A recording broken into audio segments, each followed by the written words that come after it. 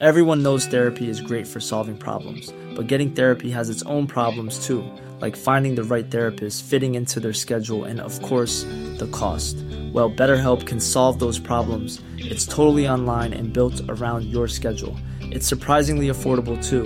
Connect with a credentialed therapist by phone, video, or online chat, all from the comfort of your home.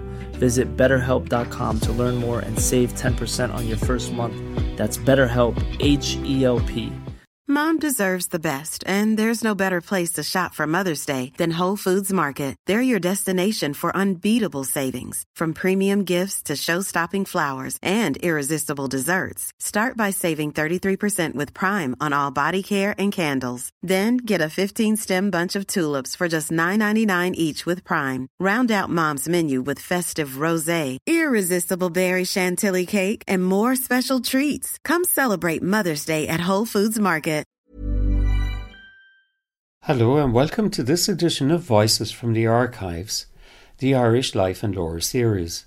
I'm Maurice O'Keefe. This week's podcast is an interview with Liam Connellan, who sadly passed away recently. He was former Director General of IBAC, forerunner of the Confederation of Irish Industry.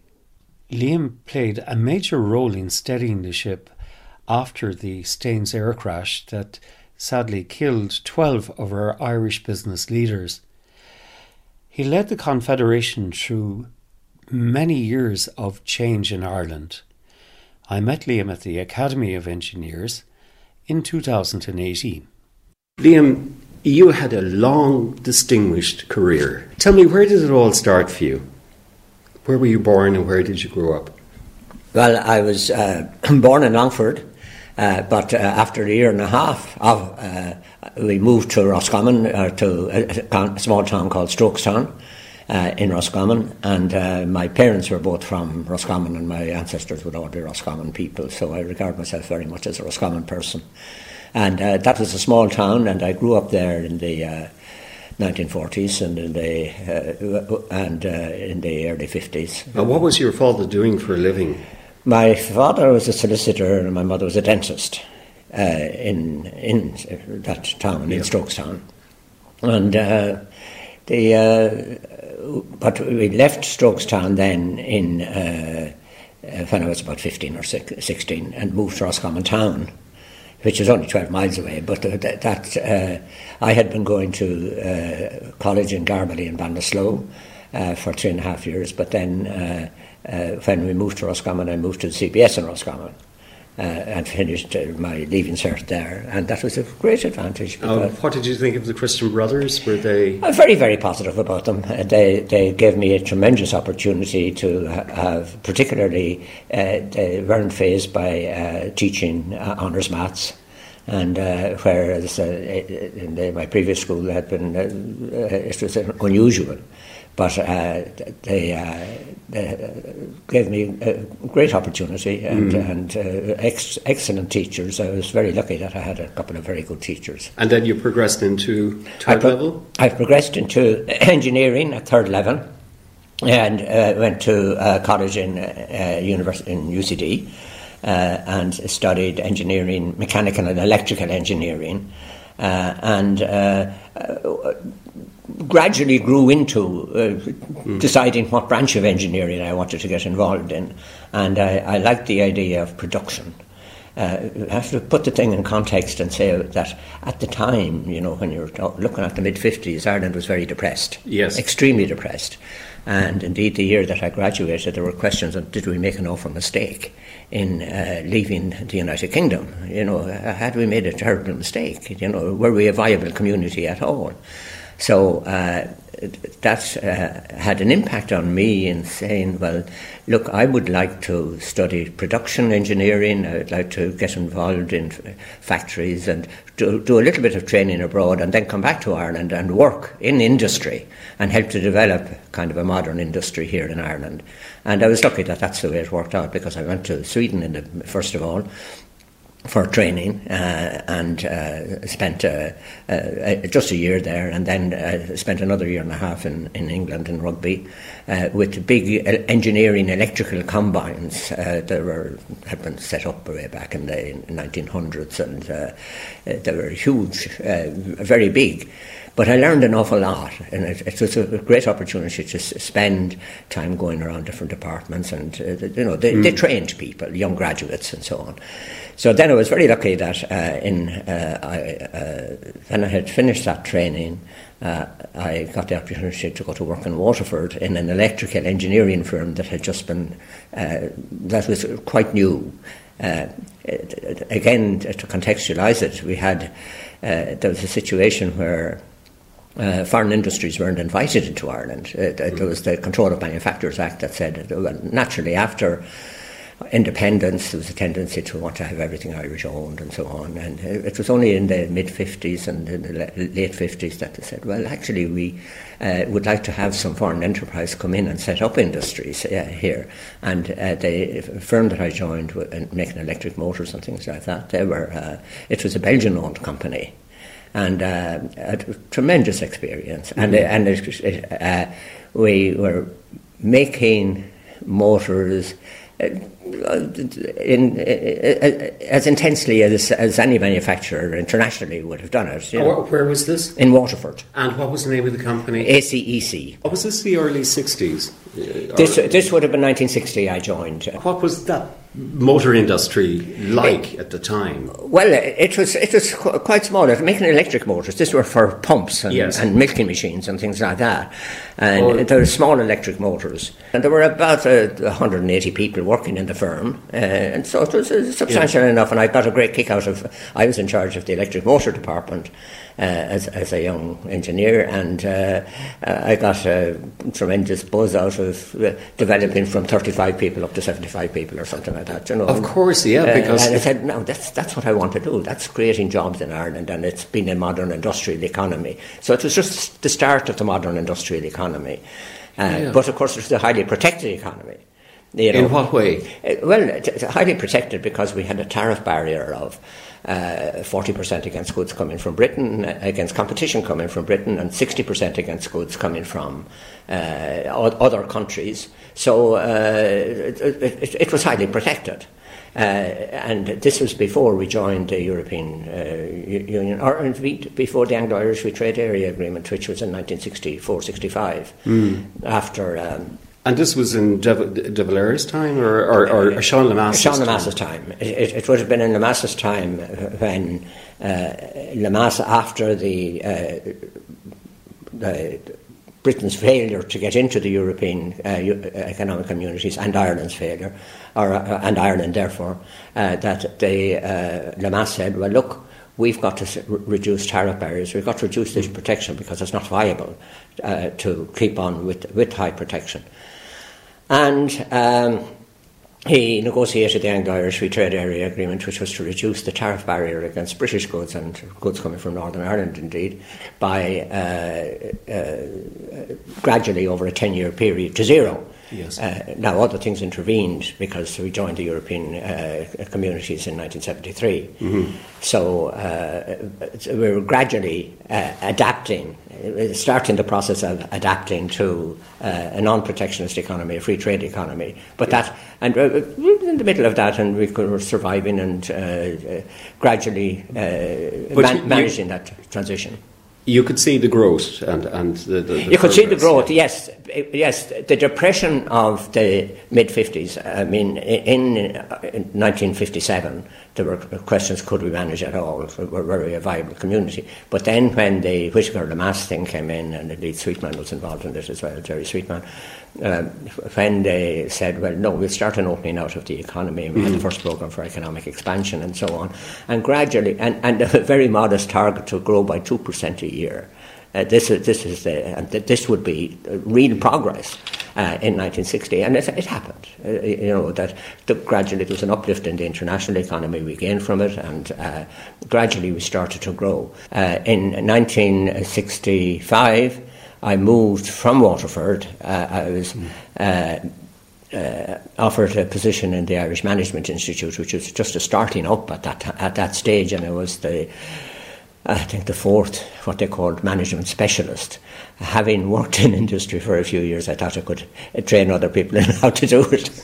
So that was very exciting too. So I was lecturing on production management in the IMI for another 6 or 7 year period, and also head of the small industry department within the IMI. And then I travelled around the country an awful lot because I ran courses in every country in the country, and every county in the country. Yes, now that obviously a very exciting time in not just what you were doing, but in the way the country was moving. Yes. And so did you see change, big change in the countryside? Oh yes, well there was a great feeling of mission and excitement at that time in 1960 because the thing was starting to buzz. The country was starting to buzz, just gradually, but it was.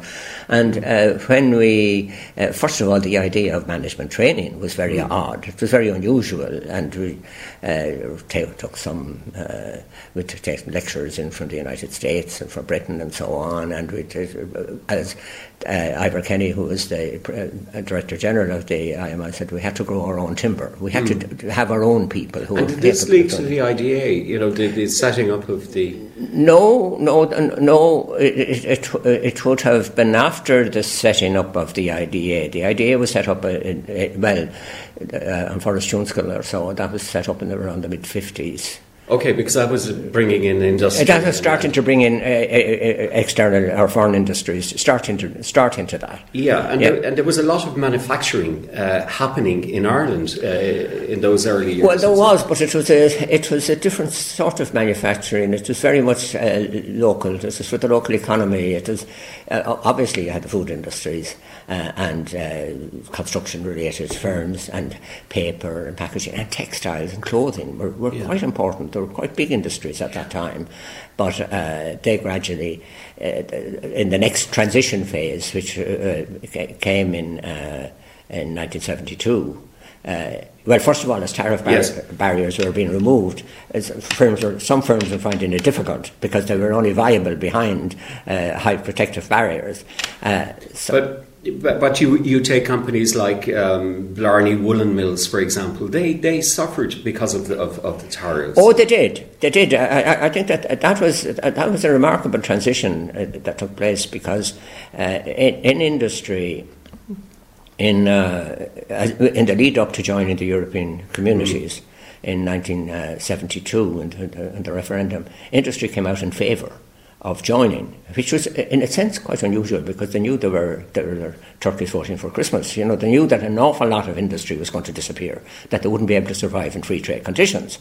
So, but they decided that no, for the overall benefit, this was good, and we get inward investment, and the result would be you could have a growing economy and so on. So they voted very much in favour, but. When we did join, of course, it was right. In 5 years, from 1973 to 1977, we eliminated tariff completely against other European countries.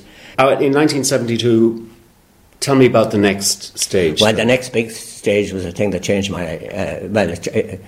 a group of 12 people who were going to Brussels to open a Brussels office just after we had decided to join the European communities, were killed in an air crash in Staines in London. And they were the director, the chief executive of the Confederation of Irish Industry and the president and so on. And I was in the IMI and I was asked to go on secondment for 6 months over to the Confederation of Irish Industry to replace the Director General who had been killed, and Michael Sweetman, who was his deputy, he was killed as well. So I moved over from management training or management development into a representing industry. And of course, it was an awful tragedy, but it was a life-changing thing for me, because it meant that I was representing manufacturing industry, which I loved and wanted to develop and in every way I can. But it was during a period of tremendous change, because as I said, from the 1st of January 1973, the tariff barriers started to come down, and there were major problems, and you had to live with those and keep optimistic, keep recognising that there's change happening, try to influence the change and government policy as much as you possibly could in relation to keeping that change as seamless as possible. And one of the very positive things was that even though a lot of firms went out of business, that industrial output grew by 5% a year, even during that first 5 years of membership of the European Community, because the inward investment started to replace some of the indigenous firms that weren't able to survive, and of course the economy was growing a bit, and that helped some of the local firms, the Irish firms, because if in a growing economy and they were supplying into the growing economy, that was very positive. And it must have been a great blow, the members who passed away in that air crash.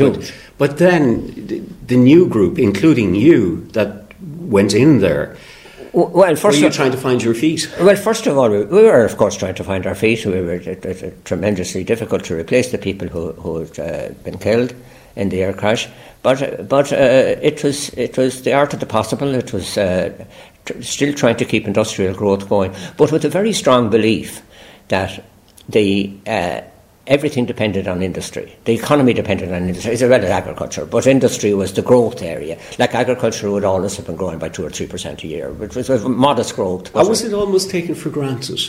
The agricultural side of it? But probably a bit. And even at that stage, you see, the co-ops hadn't really developed in the way Kerry developed later. It was pre that.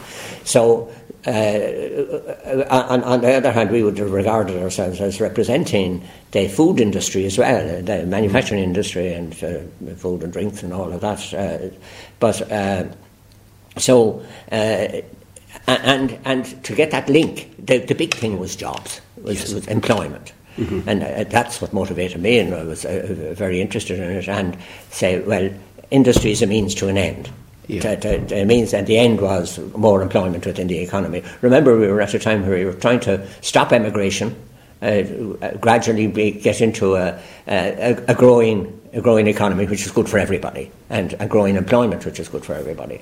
But that was a very hard grind, because we had come from a situation in the 56, 57 period where 90,000 people emigrating, yes. And a decline in population. So to get back into stable population and growth, but with industry, I mean, the way we explained industry to the government and to the people at large was, this is the way to create jobs. Yeah. This is the way to create jobs, and sustainable jobs, and internationally traded, competitive, able to manage. A lot of companies in say, the motor industry, the Dunlops and Fords, yes, and that, they were closing at that stage? They were. Well, they were kind of, that was the classic industry that was set up under protection, because we wanted to assemble all cars in Ireland. And they were very small units, and it wasn't. It was an artificial sort of construct. That you said, well, it's a matter of fact. Before I came back to ACEC in Waterford, I had also an offer of a job from Volkswagen here in Dublin for the assembly business, and that was in Dublin, and that was an attractive place to come back from England and said to go to Dublin. But the advantage that I decided, as far as Waterford was concerned, was this was manufacturing. This was the real thing, yeah. And this was for the long haul. So even though the salary actually was lower, much lower in Waterford than it would have been had I gone taken the job with Volkswagen, but it was a decision for my career. Of course, said look. But then there was a lot of money coming in from Europe, wasn't there, at that time, or was there? No, it took a while to come. Well, some of the things, of course, you got some money coming in. The Common Agricultural Policy operated straight away, so that was very good for the farming community. And gradually, it took quite a while before the regional policy started to develop, and the cohesion funds, as they call them, to help. One of the great things about the European experience was that it was unusual. They said, we want to bring the countries with low living standards up to the average of the community or above. And at that stage, when we joined, we were 60% of the European average, 60% of the European average in income per head. Today, we're about 120. Yes. So it was a really remarkable transition. But you had to work through it, and it went year by year and make a bit of progress, and you hit a roadblock along the way, and there was an occasional recession that came in, particularly the one that came in. There was one a recession in 75, 76. Then there was the big government spending at one stage in the late 70s, where they said, well, we're part of the European Community, we can spend. But then we had to realise, look, actually, we had overborrowed, so that there was another locally almost induced recession in the mid 80s. As we tried to correct the national finances. But then, I would say from the mid to late 80s, from about 87 onwards, that we were on a sustainable path. Talk to me about Northern Ireland and your involvement there. Well, in the early 70s, we wanted to have very close relationships with our colleagues in Northern Ireland in the CBI. And we used to have the members of the council would meet with the members of the council of their counterparts in Northern Ireland on an occasional basis and so on. But then the political events in Northern Ireland took over because there was the UWC strike, which was around the 74 period. And then I got a call from my northern counterpart at the time and said, Liam, I think we'd better put these meetings on ice at the moment because it's not the time for joint meetings and so on. And because there was a lot of conflict. Oh, there was a lot of conflict, yes. In the context of, remember, it was there's very high violence going on in Northern Ireland, and the UWC strike had just gone completely against any agreements. So did you discover that? Did you find that there was a reluctance? Oh, there was an absolute reluctance, and it's look, you have to watch the political scene, But and that actually slowed things down for about 10 years. And what was the name of your counterpart? The person you were directly. Well, he's passed on. Yeah. Now he's Colonel Jim Slater. He's a very, very fine man and a very nice man, whom I got on very well with. In fact, he had been educated in Kilkenny College in the south. So he was Colonel Jim Slater. Slater. Oh yes. Yeah. But he was I liked Jim very much, but he died prematurely too, but just of natural causes. But then in the late 80s, our northern colleagues just agreed that it would be time to restart our meetings, our regular contacts, and we started that, and we had a meeting up in Belfast of the whole council of the Confederation of Irish Industry, which I was at that time, and the CBI in Northern Ireland, and we decided at that meeting to set up a joint council, which was a very big move, to say, well, we'll have just a council which would meet a couple of times a year and look at infrastructure on the island and all that sort of thing, and the things of common concern.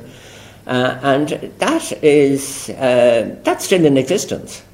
So in this passage or free trade, as you... Oh, yes, yeah. But in the setting up of it, so what was government input in that? Were they No, they would have been benign. To the extent that they knew of it, they would have been obviously positive about it. You know? Yeah, but didn't take any part. Oh no. This is purely industry itself saying, look, are the things we should be doing together, and putting pressure on government to improve the infrastructure in various ways. And can you recall some of the names of those people that were there with you that kind of made a difference? Oh yes, on the Northern Ireland side, there's Sir George Quigley, who is a great man. He was the chairman of the Ulster Bank, and he was the chairman of Bombardier, of the aircraft company. But he would have been very positive, and he had deep involvements naturally in the Ulster Bank in the south and so on. He was president of the Economic and Social Research Institute here in Dublin. You know, so that showed that his interest in the island economy, and he was very interested in the Dublin-Belfast Economic Corridor. In fact, he spoke for at my request at a CII conference in 1972, proposing a Dublin-Belfast Economic Corridor in 1992. That's interesting. And it's now. Well, even in the academy, we last year I chaired a group that developed a report on furthering the Dublin-Belfast Economic Corridor, because half the population of the island are living on that corridor, including the Dublin and Belfast, and see that as being a magnet for inward investment that no other place of the island could offer. You get. At the moment, you have 3 million people, or over 3 million people, living in that little, very, very tight area. With Dundalk, Newry. And it's imperfectly delivered. But we say that by within a few years, like, we could have 4 million people living on that corridor. If we have an island of 8 million people, which I think we will have by in the 2030s, but that would be able to compete very successfully with places like Milan, Hamburg, major centres in Europe. If you can get the conurbation really integrated. But it's interesting to just tease out the difficulties, because in the 1980s, yes, you had a hard border. You had security. You had customs. Absolutely, and 5-hour delays at the border. Trucks that were taking products up, and even if they were taking products up to send them out through the Port of Larne and over to England, 5-hour delay. It was crazy. I remember one little anecdote. In 1992, I went up to a conference in Belfast, and it was a conference on exporting to the Republic of Ireland. And I remember one of the people at the conference stood up and said, I hear that there's going to be no customs men at the border in July. Can that be so? And Jacques Delors, chef de cabinet, was there, and he said, yes, that's right. And there was a stunned silence, because, what the single market was going to mean. Yeah, they couldn't no conception. Yeah, well, we were all learning. Or idea of what it might be. We were all learning. Another thing that was relevant was in 1991, the year earlier, there was a conference in Belfast on North-South trade, and Charlie Hockey, who's the then Taoiseach, went up to it, and of course Ian Paisley went mad and so on. But we had a very good conference. There were 400 people at it, and we listed all the things that were inhibiting trade. Okay, so if you push aside politics, yes, the growth and the industry side of it, your side of it. You wanted. We wanted to get rid of every inhibition to trade that you could possibly have. One thing that sticks in my mind very much was that they were afraid that if they traded in the south and did business, that they wouldn't get paid. And that there would be very long delays. That the credit period that they'd have to offer might be, or that the credit period in reality might be 90 days. And if they were selling in Northern Ireland or in Britain, that would be 30 days, you know. So, you know, there were little things like that. And, of course, you had the delays at the border and all that sort of thing. But they all wanted to get rid of all of these and normalise things as much as possible. Yes, and okay. of course, now the economy here is very strong, kind of compared with the Northern Ireland. Well, it has flipped, but at one stage, was there a perception in the north that the south were second class? Well, yes, that they weren't industrialised. I mean, that came. I spoke at meetings in Belfast and talking about industrial development in the south. I mean, I was promoting industry in the south, obviously, very much, and the progress that has been made, and they were gradually learning, I suppose, of what we were doing, and eventually amazed at what was happening when they visited, particularly when they visited some of the multinationals here, like the Intels and people like that, and so on. They couldn't believe the quality of what was being done, you know. And they would have had a very strong tradition in industry, but they were in the older industries that were gradually disappearing, and most of which have disappeared, with the exception of people like Bombardier, and you know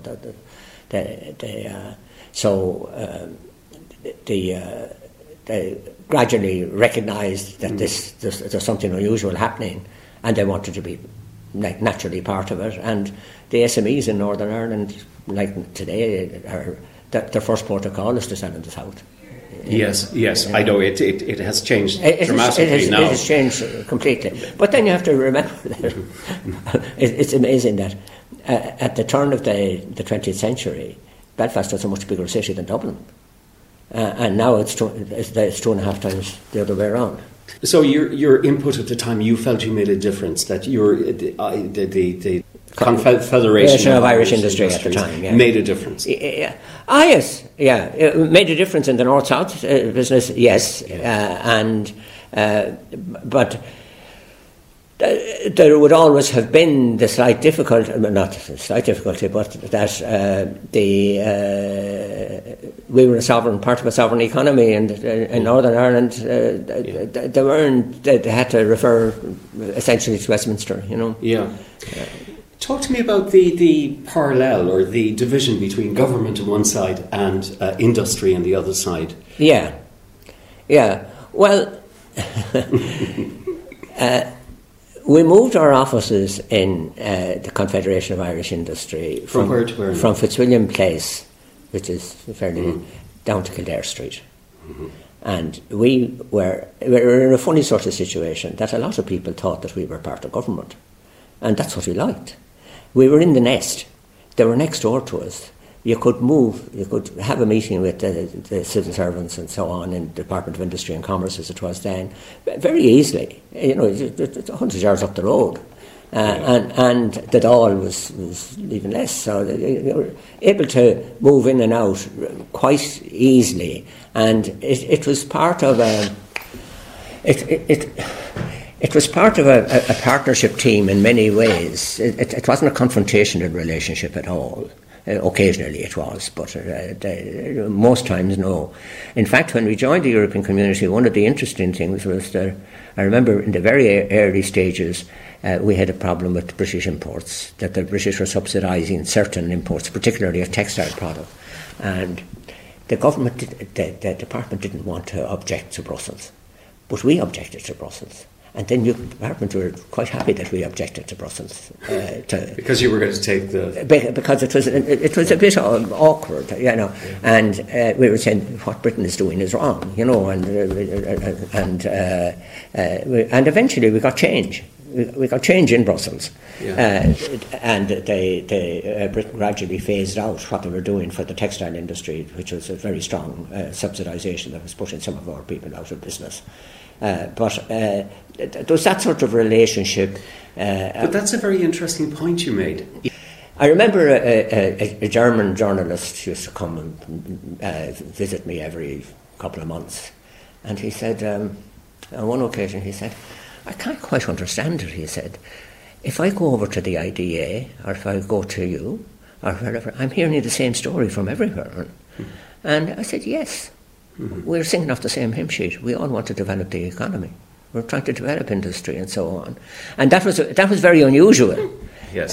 Now, today people might say that was groupthink, but it was a groupthink of the right of the right type, you know. The development of computers really kind of changed things, and that change was happening then. It was changing, gradually changing. Well, you had two things happening. One was what was happening within industry itself, and some of the things that is happening, say, into industrial growth and so on, would have been influenced by.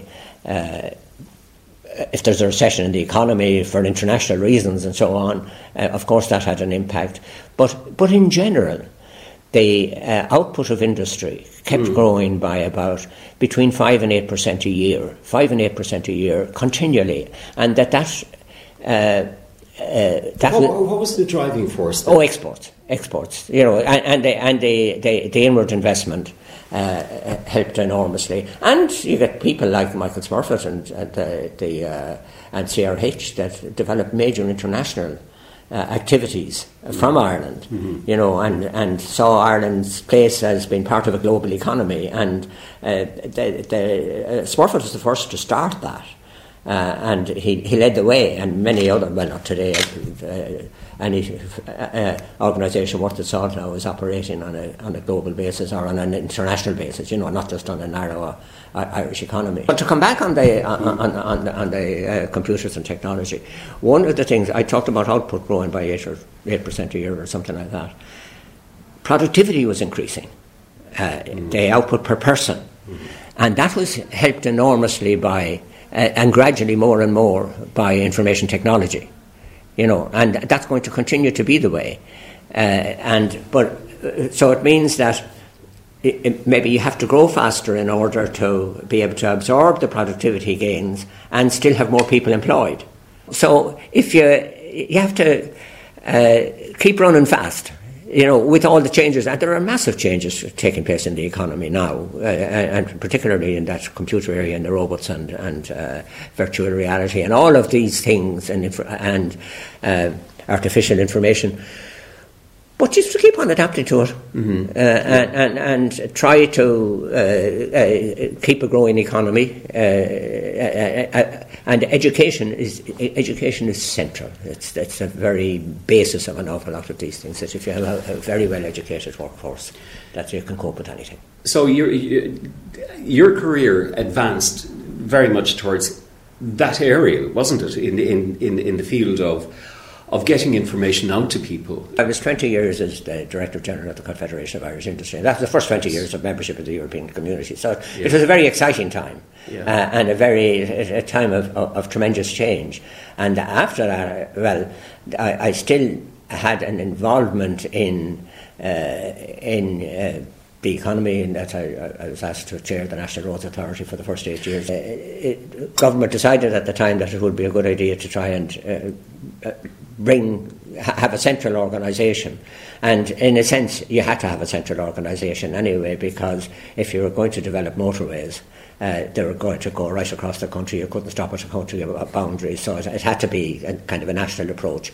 But I mean, we started very simply. The very first thing almost that we did in 1993-94 was let's line all the roads properly. You know, line them. Yes. You know, so they should actually, for safety reasons, say, look, let's make sure that that we take that over nationally from the local authorities for the national primary routes and the secondary routes. So we did that, and then the amount of money we had available was quite low. It was around 200 million at the beginning. Yes. In 94, but by the time I left 8 years later, it was up to 1.2 billion. It was multiplied by 6. Yes, but the money was available national. From yes. It was national, and we started the public-private partnerships. So if you could get a sufficient revenue from tolls on the roads that it would even pay for a quarter of the cost. You say, well, let's go and bring in the private sector and let them build and manage it, provide it, and the government ended up getting a couple of $100 million for every major project coming into the system because from the private sector. So that's what. And the other interesting thing that happened was we did the first.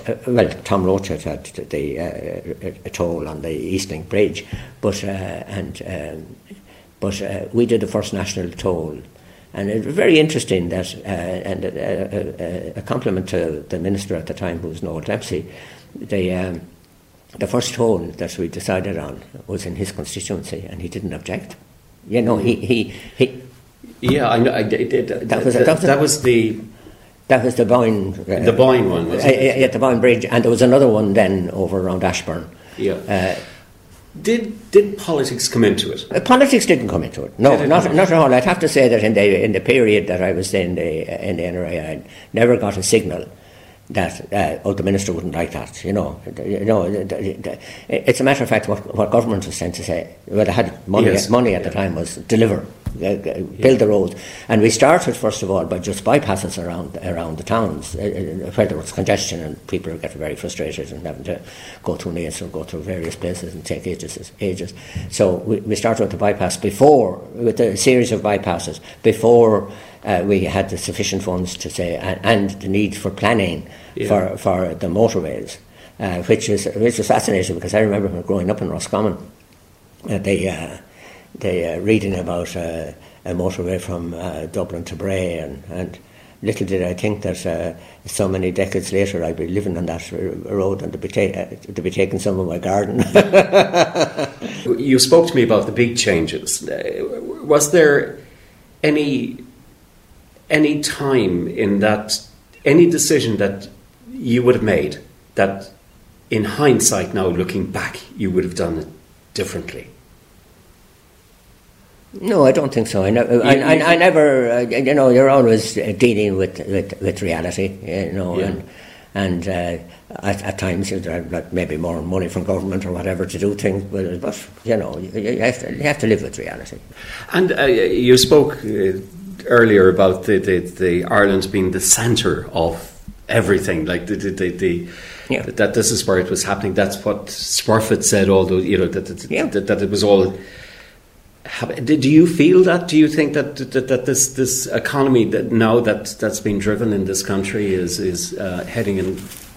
That we're seen as a country that. Yeah, I think so. I think that for our own development, that first of all we can't get away from the fact that we're part of a globalised world with a very strong international trade. I mean, we're going to have flights directly to Hong Kong in the mid-year. That there's a few flights a day to Abu Dhabi. We're all part of a. Does that fascinate you? Because because you were there.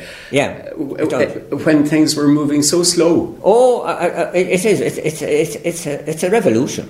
Right. It's been a slow burning revolution. It's one that has occurred, say, over a 50-year period or 60-year period, that we've gone from such a highly protected economy. I mean, right, we lose certain things. When I was growing up in Strokestown in the 40s was self-sufficient. Mm. We had 3 bakeries, we had a little furniture factory, we had engineering firms, and they're all small things. But then transport developed, everything developed, and these competition took over, and it meant that the larger towns developed more, and that's the way. And Liam, it's been a pleasure talking to you, and thank you so much. I really appreciate this. Yeah, thank you. Thanks. Mom deserves the best, and there's no better place to shop for Mother's Day than Whole Foods Market. They're your destination for unbeatable savings, from premium gifts to show-stopping flowers and irresistible desserts. Start by saving 33% with Prime on all body care and candles. Then get a 15-stem bunch of tulips for just $9.99 each with Prime. Round out Mom's menu with festive rosé, irresistible berry chantilly cake, and more special treats. Come celebrate Mother's Day at Whole Foods Market. Planning for your next trip?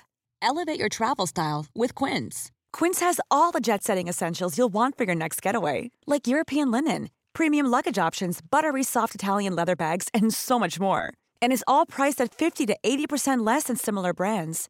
Plus, Quince only works with factories that use safe and ethical manufacturing practices.